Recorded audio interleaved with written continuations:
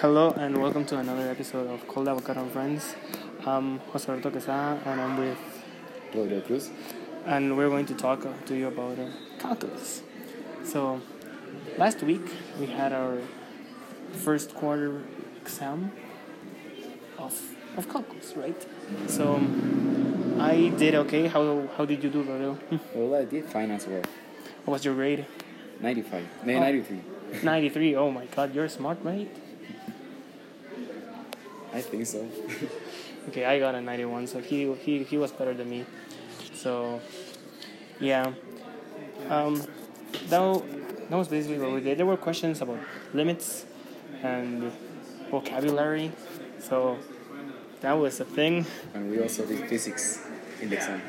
Yes, we also did physics, though it's not really calculus. We still use things that we applied in math on physics, so that's still, sure, it counts.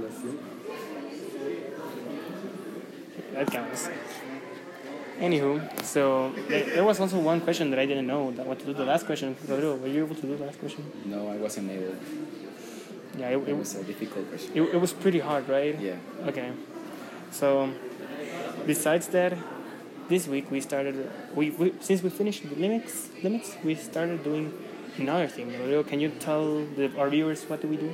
Well, we started with the content of real calculus, which is derivatives, and who were the creators of, or the fathers of calculus.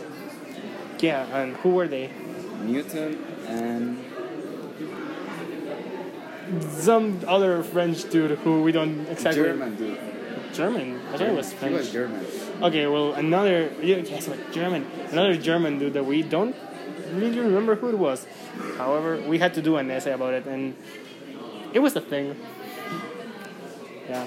So that's what we're doing now. We're doing derivatives. So, yeah.